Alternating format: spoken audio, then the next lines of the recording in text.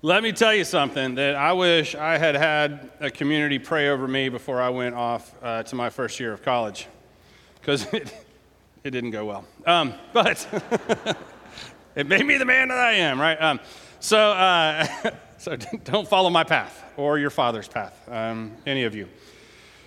We are in the midst of our summer series, and if you have been here any summer with us, you know that we kind of take a kind of theme and then we run with it through the summer. And 2 years ago, we did heroes of the Bible. We did villains last year, but this year, the ladies are getting the focus. And so it's the ladies of the Bible, 12 extraordinary women.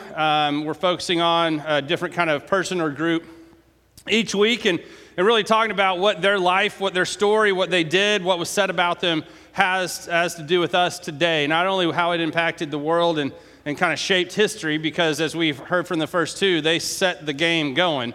But what it says to us today.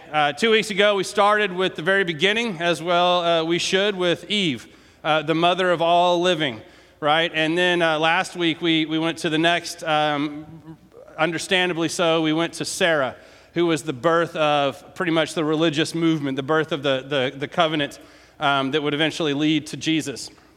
And today we get to a group that, it's a group of women today, 2 women today, that we get to that you wouldn't necessarily stop on.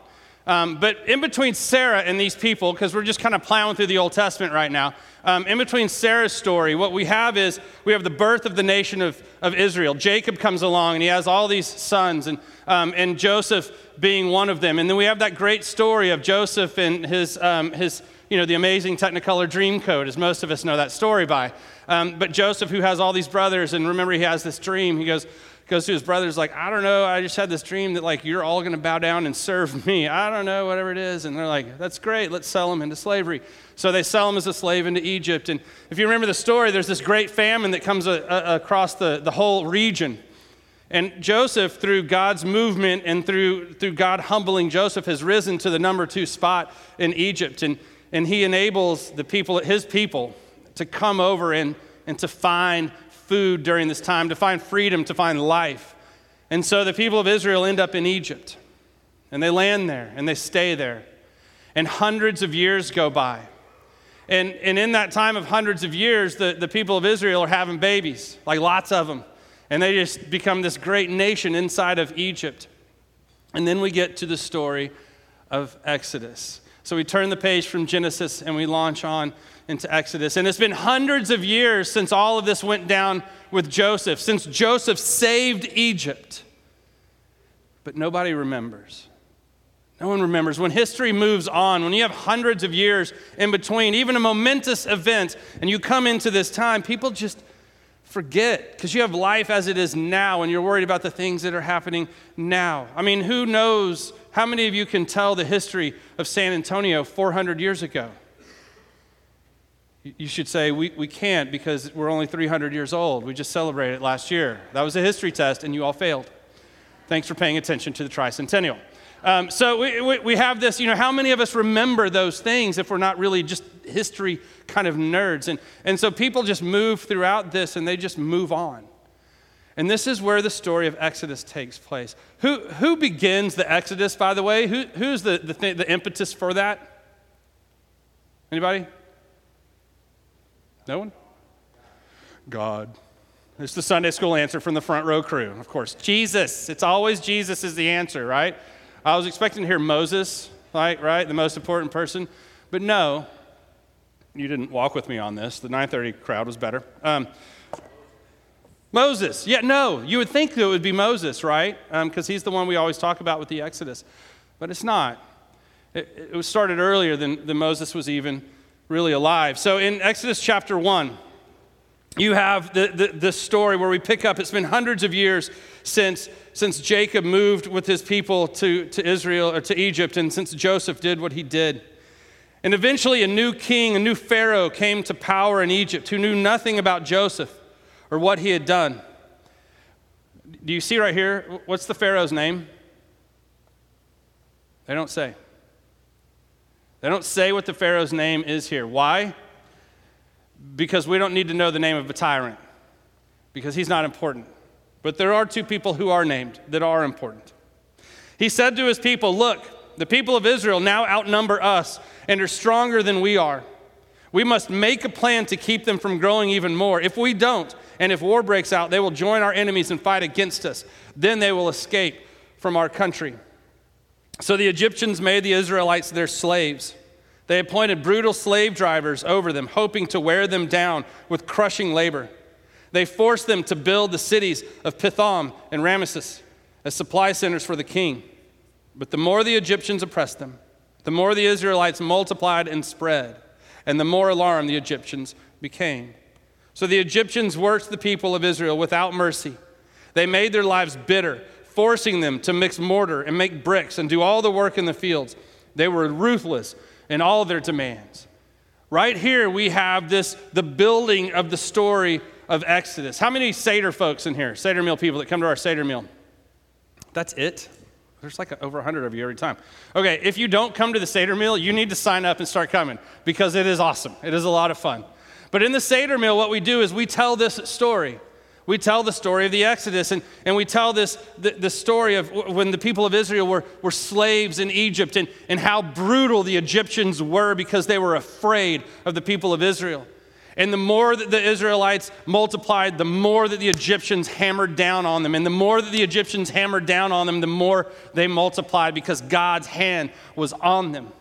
But it finally came to a point where, as you know the story, Moses comes up and he's this leader and he says, "Let my people go." And every time after one of these plagues, if you remember the 10 plagues, Moses comes in and says, "Hey man, let my people go." And Pharaoh says, "No," right? And Pharaoh says, "No." But today we're going to talk about somebody that says no to Pharaoh. Because right here you have all of this intensity ratcheting up. And you have the Pharaoh who is scared. He's scared of what's happening, and he's like, man, they're going to take over. There's so many of them, we can't control them any longer. And so we need to just really start doing some different tactics. And so he says this, "Then Pharaoh, the king of Egypt, gave this order to the Hebrew midwives." Here are the two people that are actually mentioned by name. Shiphrah, which means beautiful, and Puah, which means a fragrance, a beautiful fragrance, right? That's what you thought when you think of Puah. It's beautiful fragrance. Their noses were different. When you help the Hebrew women as they give birth, watch the two stones. So this is the translation. In the two stones, some of you may have watch as they deliver, and some of you may have watch the two testicles. That is a real translation. And what they're talking about here is the birthing mechanism. There were two stones that the women would put their feet on, which when you say two testicles, and this is what's happening, it kind of makes me laugh, that they're like, you did this to me, I'm going to do something to you type mentality. And this is how the birth process would go. They're standing crouched over these two stones, essentially. And the midwives would come in and assist with this. No male was allowed entered in. Can we say hallelujah, men? I'm just kidding. That's horrible. That's horrible. We should be there. And so it's the women that are there. And it says, as you see this happen, if a baby boy is delivered, kill him. If it is a girl, let her live. If a baby boy is delivered, immediately kill the baby boy. Why? Because the more men that there are, the more that they have to fight. And so Pharaoh is trying a genocide to get rid of this nation. And he is trying to kill all the baby boys. But because the midwives feared God, and in feared God, a lot of times we see they cower away from God, but no, that means they have a deep love and honor and respect of God. They refused to obey the king's orders. They allowed the boys to live also. So these two women, these two midwives, look, when you talk about the hierarchy of the powerful in Egypt, the midwives are not on the first 10, 11 pages. They are not powerful people. Important? Yes. Powerful? No. They are not people you would come to make some momentous change or to drive something. They're not people that you would go to say, these are the people who are going to follow in our faith. They're just the people who do a very necessary, raw, painful job. They're the midwives. And the midwives are given an order from Pharaoh, arguably the most powerful man in the world. When this happens, do this. And the midwives say no. So the king of Egypt calls for the midwives. Why have you not done this? Why have you allowed the boys to live? The Hebrew women are not like the Egyptian women, the midwives say. I love their response, by the way. They take a shot at the Egyptian women. They're more vigorous and have their babies so quickly, we can't get there in time.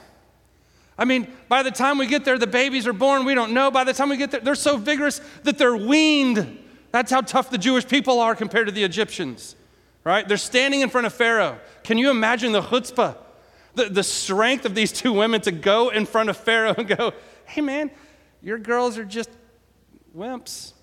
Ours are vigorous. They have the babies. They're gone to college by the time we get there. And Pharaoh responds. So God was good to the midwives, and the Israelites continued to multiply, growing more and more powerful. Because the midwives feared God, he gave them families of their own. Then Pharaoh gave this order to all his people: throw every newborn Hebrew boy into the Nile River, but you may let the girls live. These are the words of the Lord. Thanks be to God. See, what Shiphrah and what Puah teach me is that in order to say yes to God, you have to say no to Pharaoh. Because in essence, that's what happened here, right? Pharaoh says to do this, and if they say yes to Pharaoh, then they're saying no to God. And so in order for us to say yes to God, to be the people God wants us to be, we have to say no to Pharaoh. We have to say no to the outlandish and outstanding things that he asks us to do. We have to say no to those incredibly big demands that he puts on us. But see, that's not how Pharaoh moves all the time. Pharaoh, in fact, rarely moves that way. Pharaoh, for the most part, moves in quiet, still, unobtrusive ways and says, hey, do this just one time. Hey, go to this website. Hey, have this one drink. It'll only be one.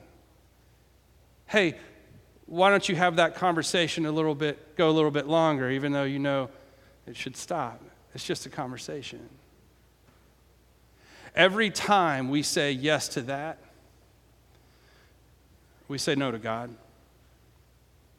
Every time we say yes to Pharaoh, we say yes to the world, we say yes to the temptations of the world, we say no to God. Every time. And see, this is exactly what Shiphrah and what Puah understood. They knew that if they said yes to Pharaoh, they would have to say no to God. And they were people who feared God. They were people who loved God. They were people who wanted to be who God was creating them into. And so they said no to Pharaoh so that they could say yes to God. Man, we live in a day and age where Pharaoh's everywhere. And look, if you see what they did, they set out this whole motion because what does Pharaoh do? He says, throw the babies in the river. And then where does Moses go? Moses goes in the river and he floats down and he's taken up, and it sets off this whole thing because these midwives trusted God. And God blessed them at the end, right? He gave them a family. He took care of them because they trusted him, because they said yes to him and said no to the world. It sets off this whole chain reaction. But see, Pharaoh doesn't stop. Pharaoh, the world doesn't stop with its temptations, with its orders. The world doesn't stop with its come my way, because my way is usually easier in the short run. Remember when Jesus begins his ministry? When Jesus begins his ministry, he's baptized by John the Baptist, and then immediately he goes out into the wilderness. And Pharaoh shows up, Satan, and says, hey, why don't you just go this way a little bit? Why don't you do this? I know you have it in you. You have the power to do this. Just do this. Pharaoh was saying, choose my way. But Jesus said no, so that he could say yes to God. Even in the garden, when all these people come to arrest Jesus, and Peter pulls his sword out and he cuts the ear of one of the temple guards off. And Peter's like, no, you're not taking my Jesus. What does Jesus do? He steps in. He says, you're saying yes to Pharaoh. No. We're going to say no to this so that we can say yes to God. because there's something bigger in play. Rosa Parks was this amazing. I know you all are familiar with Rosa Parks. She's this amazing little woman who was so powerful in what she did. Many years ago, you know the story that she was getting on this bus, and her seat, because she was a black woman, was to go to the back of the bus. But she decided one day to sit at the front. And it ignited this whole big movement, freedom. Years later, after this, a reporter was speaking with her and said, why did you choose that day? Like, what was different about that day? What was so special about that day? And Ms. Parks says, I was tired. All right? And the reporter goes, wait, like you were tired? Like it was, like he's like, man, it's a hot day. I just got to sit down in the first seat that I come to. She goes, no. I wasn't that kind of tired. Because I was tired. I was tired of giving into oppression. What she says is, I believed that every time I would give in and acquiesce to oppression, that they would loosen their grip. But what I found was every time I gave in to oppression, every time I gave in to fear, every time I gave in to Pharaoh, she says, he strengthened his grip. And so I was tired of giving in. I was tired of choosing Pharaoh's way over the way of God. I was tired. See, God doesn't need a new strategy to save the world. God needs some people who are tired of saying yes to Pharaoh. See, God needs some people who are going to step up and go no to Pharaoh and yes to God. God's looking for people to step into that gap. God is looking for us to step into a world and say no to the world and yes to God. I don't know about you, but I am pretty tired. I am tired of having couples come into my office and say, we can't go on as a couple any longer. I am tired of that. That is the way of the world. I am tired of families coming in, of parents coming in and crying over the loss of their child because the addiction took them. I am tired of hunger. I am tired that we have to have a snack pack for kids program. I am tired that there is more slaves in the world today than at any other time in the history of the world. I am tired of the abuse of man against man. I'm tired of the oppression of the world. And I want to say yes to the freedom of God. Are you tired? Sometimes I wish y'all were a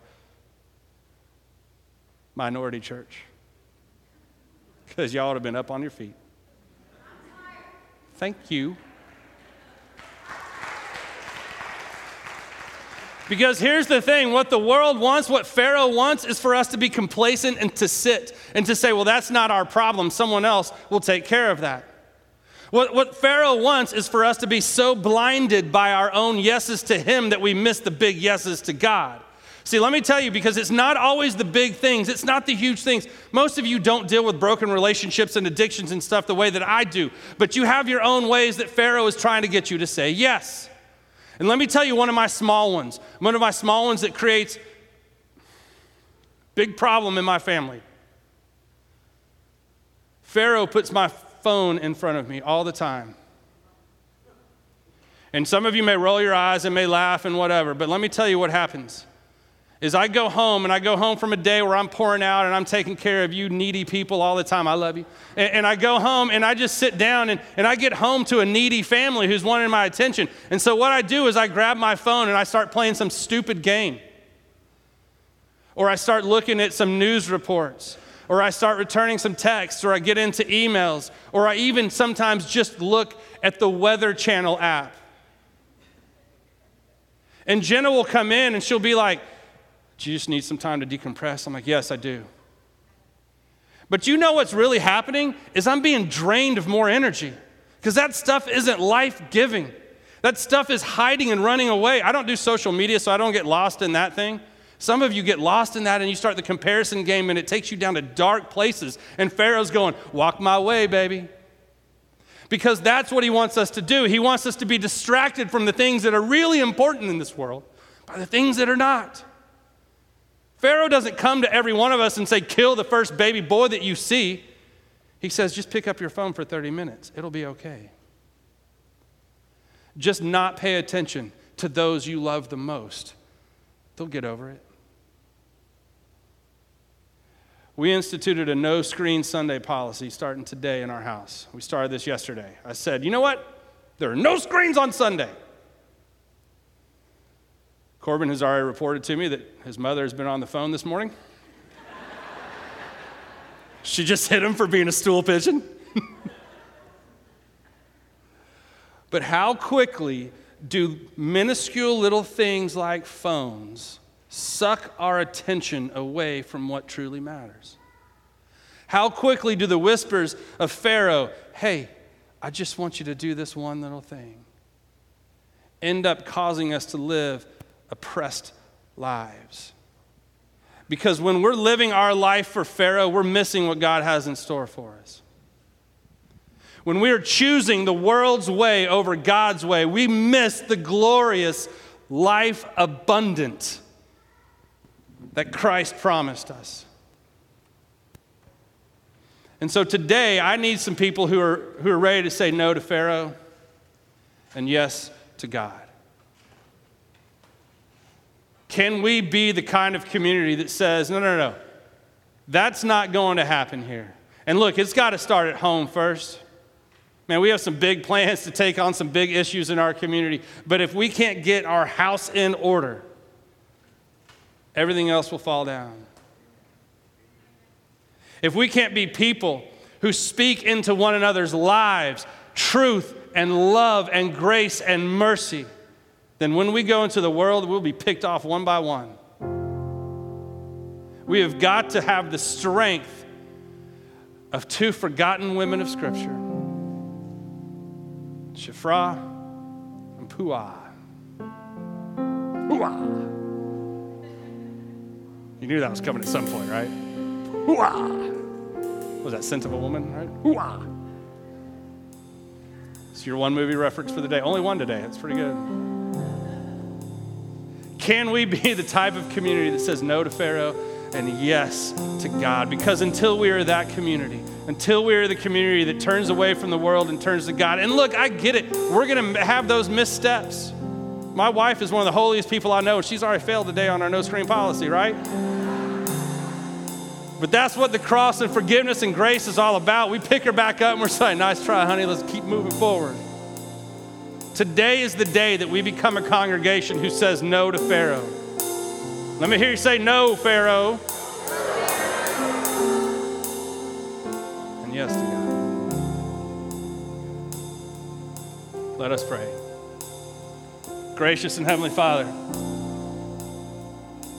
we thank you for your daughters, Shiphrah, Puah.